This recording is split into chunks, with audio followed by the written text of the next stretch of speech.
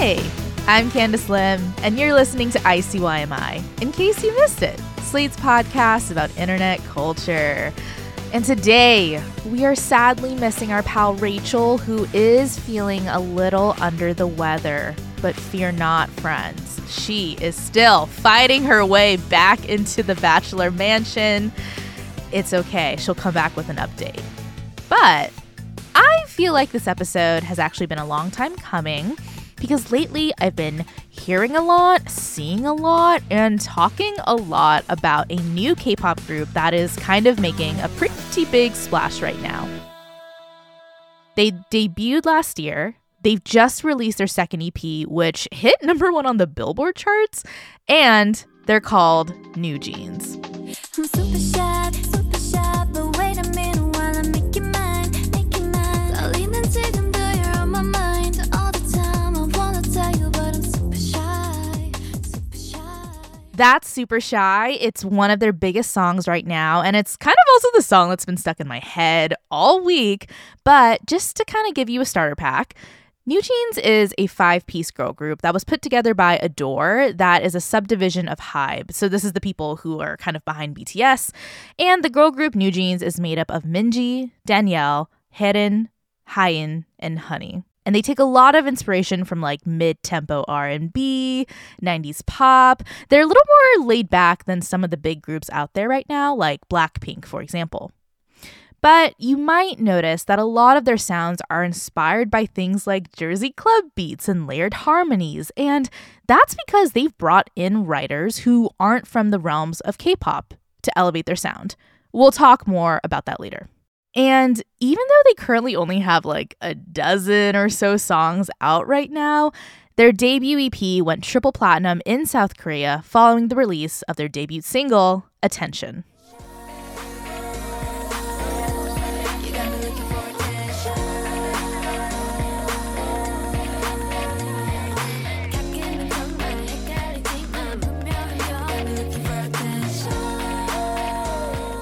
NewJeans is also a bit of a world record breaker. You know, they are apparently the fastest K-pop group to reach 1 billion streams on Spotify. And this was apparently like a Guinness World Record previously held by members of BTS and Blackpink. But NewJeans is growing in popularity. The members are rising stars in the high fashion world, and Rolling Stone is calling them the group of the moment. This month, they performed at Lollapalooza in Chicago, and there's actually this like kind of great TikTok of a security staff member like vibing to their song ETA. But I kind of think this speaks to like the bigger global dominance of NewJeans, a lot of which has happened because of the internet. You know, it's not wild for debuting groups or K-pop acts to use TikTok as this like major way to launch their music, but this is a group coming from the house of BTS, okay? They're putting out dance practice videos. They've got their own app called Phoning where fans can like share their lives with NewJeans. And all of these digital strategies have led to over 1 billion views on YouTube, along with just repeated virality on TikTok, where the hashtag NewJeans has over 13.4 billion views thanks to songs like Ditto, Hype Boy, and OMG.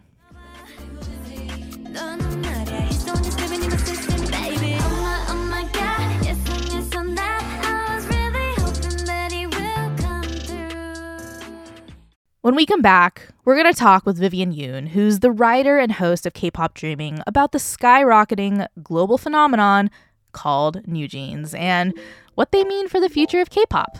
All that and more after the break.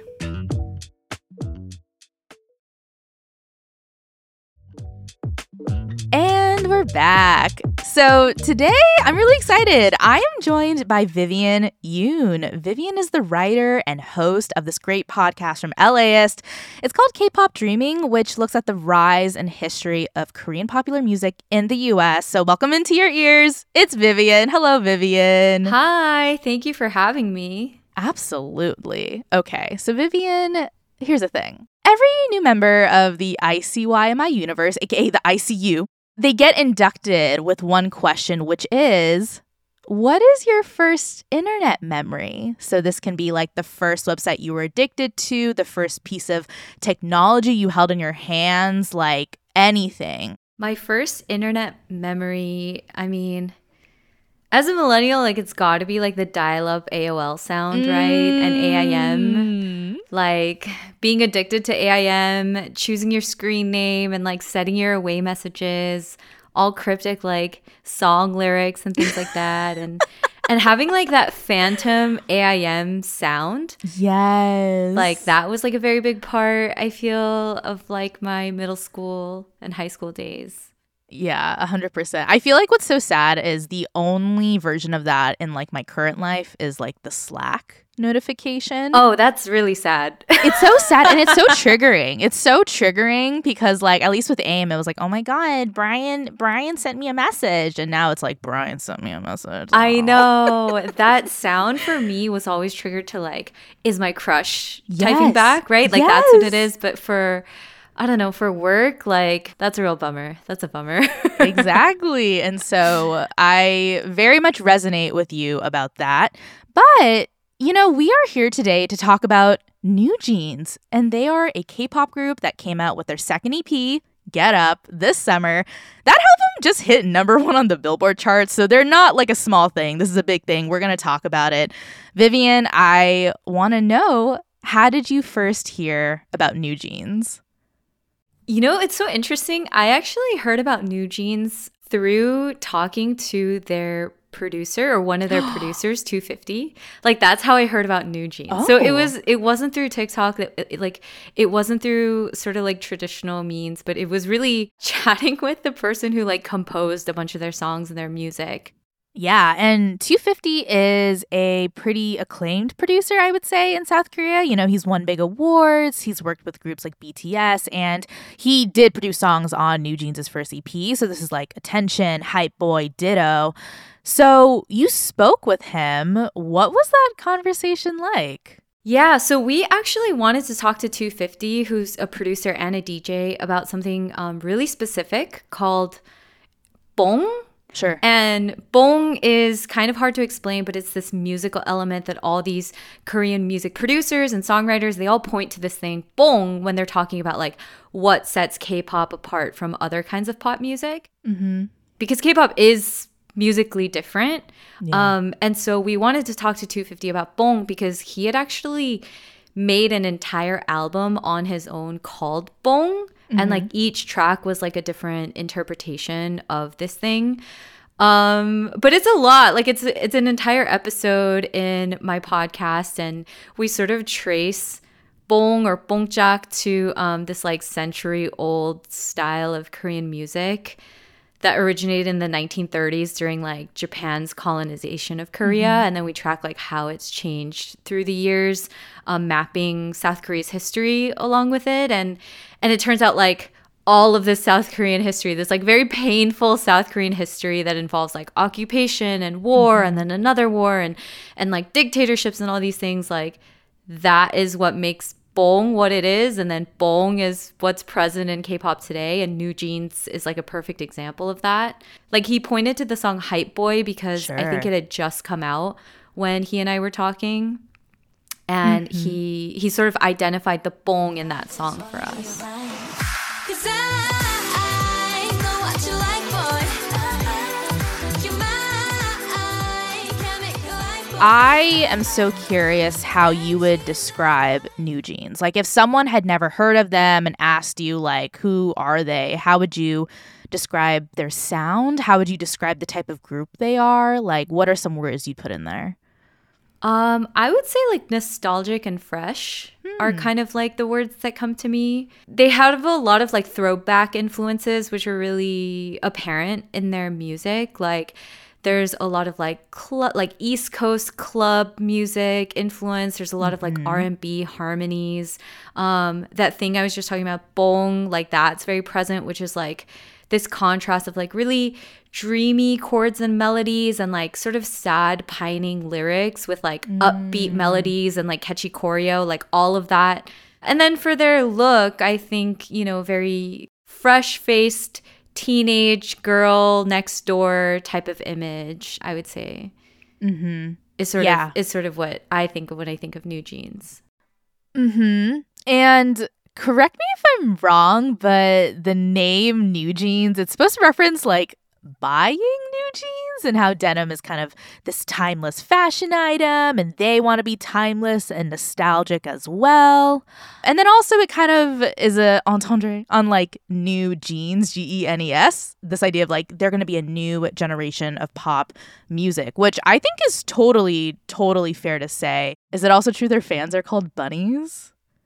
Yes and yes. I think so. Do you know anything about how NewJeans like came together in the first place? I think they were produced by the group that manages them, Adore, which is like a subsidiary of Hybe, which is like this massive entertainment company now. Like Hybe bought Scooter Braun's management company and things like that. So it's just this massive kind of corporation, and Adore is like an offshoot of them. So yeah, the various members were like involved. Some of them were involved in other groups, but eventually like they all came to Adore. They were like recruited and scouted, and then, you know, the group was essentially like assembled. They were put together, which is pretty typical for like the K-pop idol trainee system. Groups don't like make themselves. It's usually like the company brings people together and then like make sure the chemistry is good and assembles like a concept around them and all of that. So I think that's kind of how they came together. You mentioned Hybe is the company that owns Adore. Hybe, this is the BTS people, yeah? Yeah, and so they have a global mind. They have a global perspective. As you mentioned, Min Hee-jin is Adore's CEO, and she's kind of like the creative director of NewJeans, would you say? Yeah, I think she's more than that probably, just because like she is the CEO, so she's sort of in charge of like, you know, all the big picture stuff. But it seems like as a former graphic designer and like chief brand officer, and yeah, she used to be a creative director at SM and things like that. So I feel like she's very heavily involved, not just in their branding, but also in terms of like the music too. I think that was like a very personal point for her, because there was a lot of criticism that like, you know, as someone who wasn't a musician, like, you know, all these like YG, SM, JYP, like they were all successful musicians, like singers and dancers and solo artists before they became like the heads of these giant entertainment companies. But Min Hee-jin was specifically like, she had like a very visual background. So I think she said in interviews that she sort of wanted to prove that like musically she could also sort of deliver too. And she really did with NewJeans. Yeah, she did. And, you know, I think she seems to be credited with a lot of the imagery, you know, the vision board surrounding NewJeans. And just for like a Western comparison, it just really reminds me of like One Direction auditioning for X Factor and Nicole Scherzinger like moving around their photos to make sure they all fit. And I think that's kind of an archetype that does seem to happen in K-pop, but I would argue K-pop's been doing it first, right? Like they know what they're doing when it comes to just chemistry and building the image. Yeah, K-pop has been doing it since the like mid to late 90s. It was this guy SM or ICYMI who basically created like the first K-pop idol group, who was known as HOT. Like they were like high five of teenagers, and it was these like five boys, and it was like the first Korean idol boy band or boy group that was like created by one person. So they have been doing it forever, but SM really drew inspiration from like American pop music stars and then like the Japanese idol trainee system. So even then they were like drawing influences from other countries and things like that. But yeah, the whole like K-pop groups being masterminded by like one overarching producer, that has definitely existed for like, you know, almost 30 years now, I guess. I'm trying to do math. 2023 minus 1996. Yeah, something like that.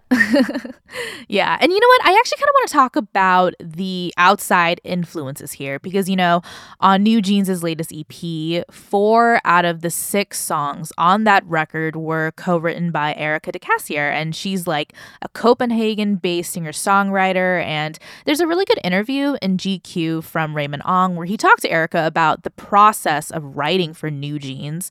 One of my favorite parts of that interview is when she talks about like getting the NewJeans call and they're like, do you listen to a lot of K-pop? And she was like, no. And they were like, that's perfect. That's what we're looking for. And when I listened to NewJeans, like Super Shy, for example, I remember just hearing like a lot of Jersey Club beats. And when I heard OMG, I remember being like, oh, this is so something like Charlie Puth would write or produce or sing.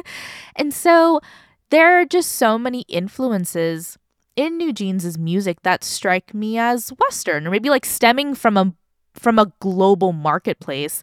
Is that kind of where K-pop is going now? Just, outside of that standard definition of whatever or whoever Korean pop music is for? Before I started working on my podcast, I would never have called myself a K-pop fan. And I was one of those people who saw Psy blow up with Gangnam Style back in like 2012 or whatever and was like, what is happening? Like, why are all these like white people doing the horse dance at me? Like, and honestly, like found it kind of annoying, right? And then as K-pop blew up, obviously with BTS from like 2015 onward, I was just really confused of like, why? Why and how? Like, how is this happening? And so that's sort of what spurred me to go on this journey with K-pop Dreaming to like uncover the history and the rise and to see like, well, what is this music really? And one of the things that I was really surprised to learn was this thing that you're talking about how K-pop draws from all these Western influences. And I realized like, oh, they've been doing this from the beginning. Like, this is not a new phenomenon from the 90s and even earlier with this group called Seo Boys, who were like credited as being the first like K-pop boy band. They were drawing from like hip hop and like heavy metal and pop, and then people like, Michael Jackson and stuff like that. So from the very beginning, it was very all about like synthesizing Western with like Korean. And it's just really surprising. So I think, if anybody goes back in any of the generations of K-pop and kind of isolates like that one group that they want or a song, like you're going to hear Western influences no matter what.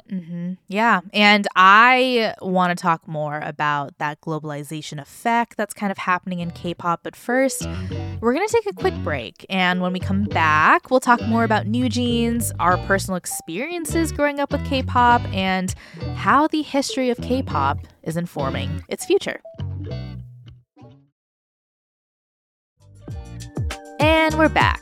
So I have actually been thinking a lot about why NewJeans is blowing up so big, so fast. I have a theory. Tell me what you think. My theory is that, especially in America nowadays, one of the most popular genres of music is just kind of like sample culture. This idea of like, let's bring Rick Astley's song from like years ago and put it in a Young Gravy song. And it's like half parts annoying. And then the other half of it is like, oh, people are just kind of like banking on nostalgia to get them back on the charts. But I think with NewJeans, there's a lot of K-pop groups who they want to break into the American market. They want to break into the European market. And what is an easy way to do that? To ask one of those artists to collab with you. So that's Halsey on BTS. That's Coldplay on BTS. That's Selena Gomez doing that Ice Cream song for Blackpink. And I think it's really interesting that instead NewJeans was like, we instead are going to take those influences, those little nuggets of like the Halseys and the Selenas and the Coldplays, and let's just do it ourselves. Like, let's just do it ourselves. Let's ingrain it into the music and let that be the thing that speaks to this global fandom. Because I've been thinking a lot about how there's so much English in Super Shy, for example, right? And they have like little lines here that were translated in Korean. But, Erica de Cassier, she talked about how she wrote the song as English. They tracked it as is, changed some little things here and there.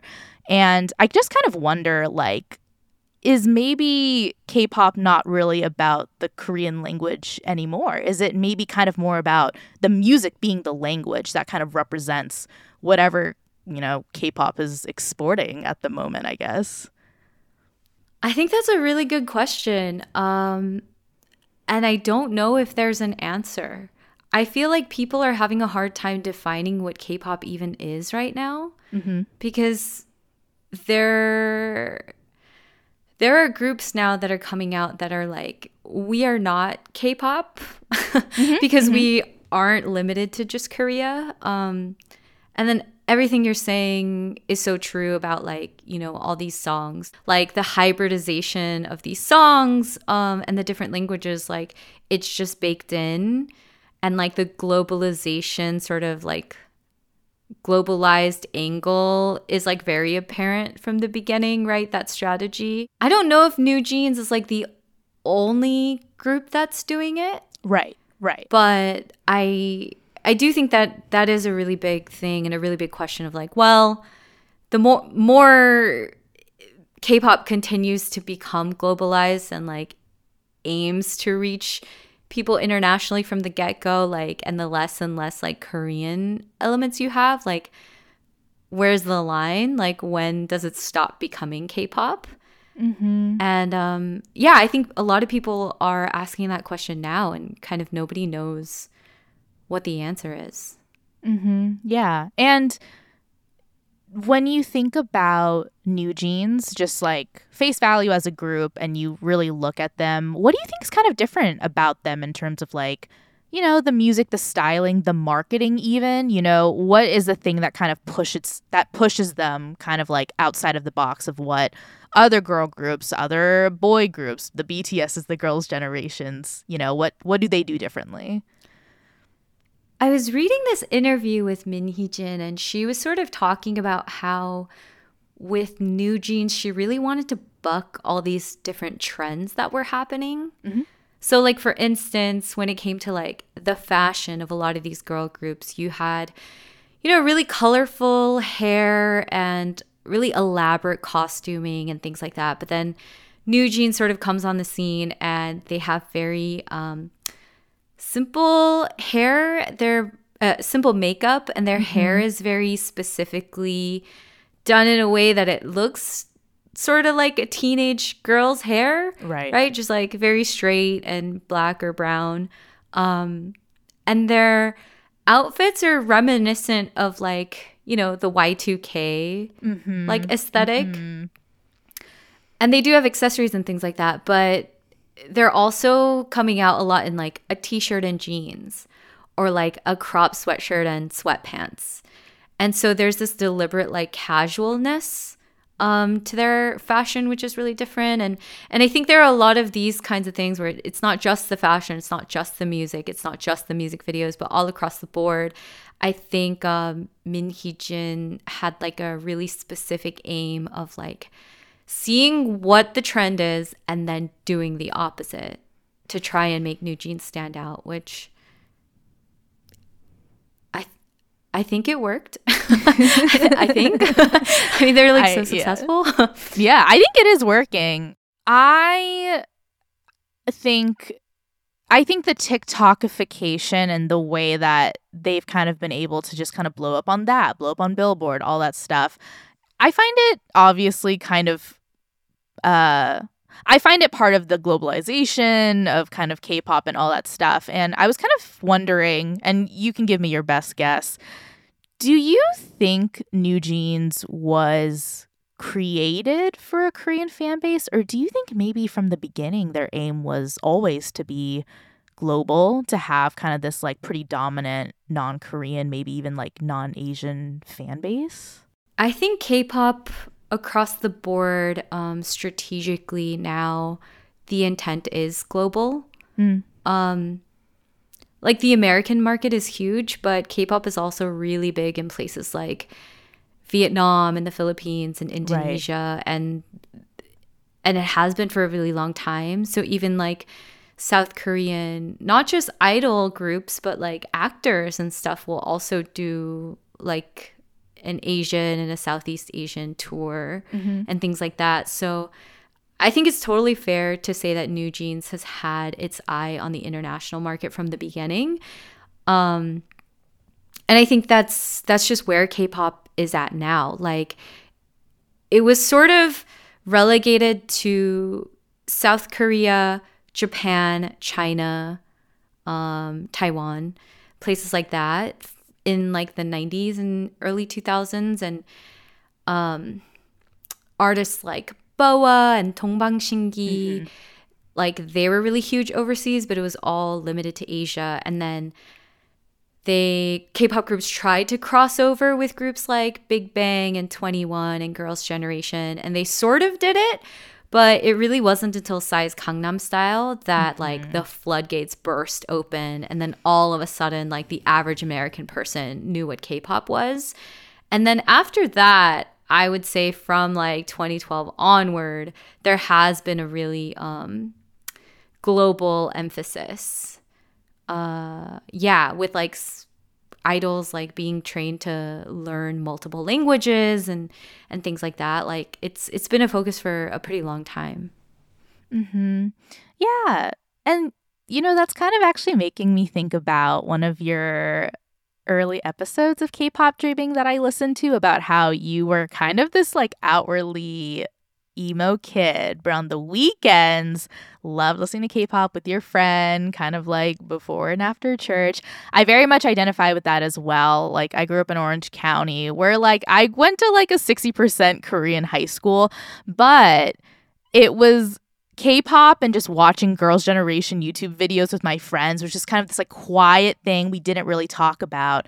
And then you're right. I remember the day Gangnam Style was on the Today Show and just being like, oh, here we go. And all of a sudden, there is this demand. And that kind of demand has kind of, I think, in a way, created and paved the path for NewJeans and BTS and all these kind of recent groups to kind of just pop in this crazy way. And to be fair, they have to put in the work in order to pop and to be good. Like, the music has to be good. And that is something that I find optimistic about NewJeans, that they seem very original. I actually think so. Yeah, totally. That's so funny that you were watching Girls' Generation videos. I know. On YouTube in OC. Like, I just feel like so many of us Asian American, like, SoCal kids had so many like common like shared experiences growing up. I don't know what our age difference is, but yeah, definitely growing up, like K-pop was not considered to be cool. And I know it's like so shocking for younger people to hear that like somebody would hide their love of K-pop, because now it's everywhere. But it really was something that that made you different, and that made people perceive you as like less American somehow if you were connected to K-pop. And it's so interesting because K-pop for a long time represented this part of me that I wanted to hide, which was that Korean half of my Korean American identity. And it was really only through this podcast, which I keep coming back to, but it's really because it changed my life, of like learning about K-pop history. It helped me sort of figure out my place as like an Asian American person from Los Angeles, and figure out like, yeah, where is that space for us? Because K-pop is rooted in South Korea, right? And like, South Koreans are very different from Korean Americans. Right. Just like, you know, a mainland Chinese person is very different from like a third generation Chinese American person. And I think for a lot of people, sometimes people who are not Asian, they kind of forget that huge difference is there, and we can sort of get conflated. Like, I don't know how many times people will ask me what my thoughts are, or of like, oh, what do South Koreans think about this right now? What are people thinking about that? And I'm like, dude, I don't know. I don't live there. Like, I'm not from there. And it's just this interesting thing, I think, that's been happening. I don't know what your experience is with that. Yeah, no, I I totally identify with that as well. And it's interesting because, you know, in exploring this episode, I was thinking a lot about how so many people around me who are uniquely non-Korean, but even also non-Asian, they love K-pop now. They love NewJeans. And I don't know if that exactly is helping me kind of get over my like middle school shame or that love.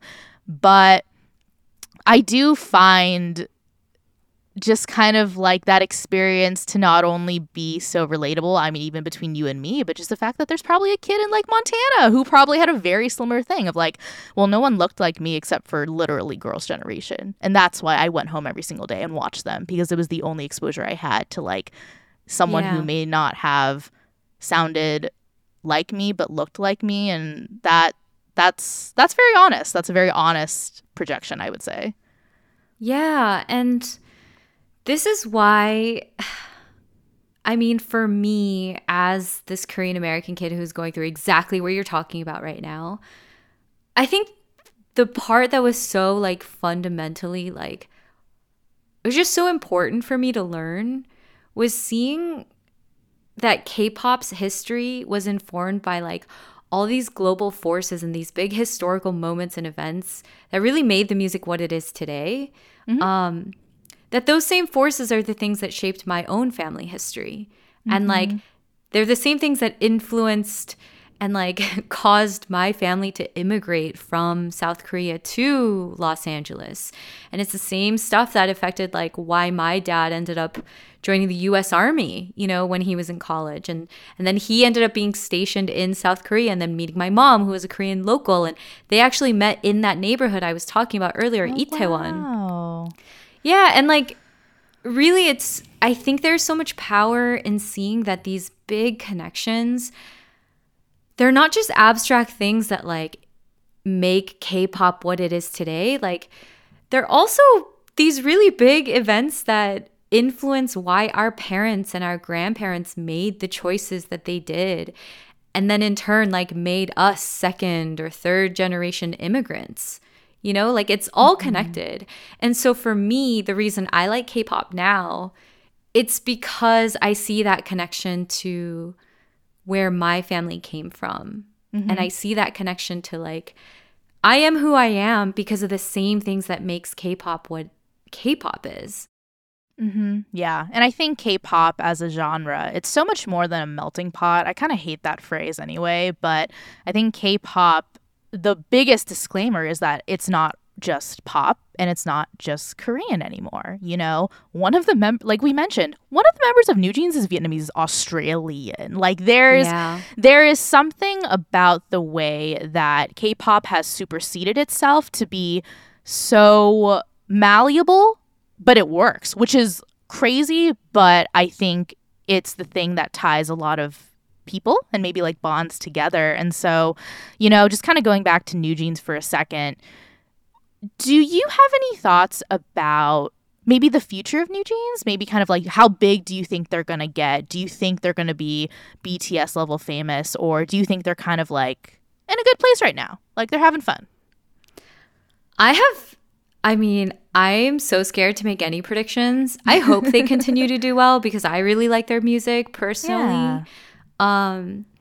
But it's so funny, like when you're talking about how Honey is like Vietnamese Australian, everything. Okay, I know I keep bringing it back to the history, and I'm not trying to be a bummer, but I really think it's important when we talk about like the globalization of K-pop to keep stuff like this in mind because everything is so nuanced and so layered. Like Korea, like South Korean military forces were actually the second largest like foreign military force present in Vietnam during the Vietnam War. Mm-hmm. So like after the US, it was South Korea, and like South Korean soldiers committed like so many atrocities against the Vietnamese people. Mm-hmm. And there's this history with like kimchi being present in Vietnam because of the war and things like that. And now you see, you know, K-pop sort of capitalizing on Vietnam's consumption of the genre. But there are all these layers, right? With globalization, like Korea wasn't just a victim of like Japanese and American imperialism, like it was also a perpetrator.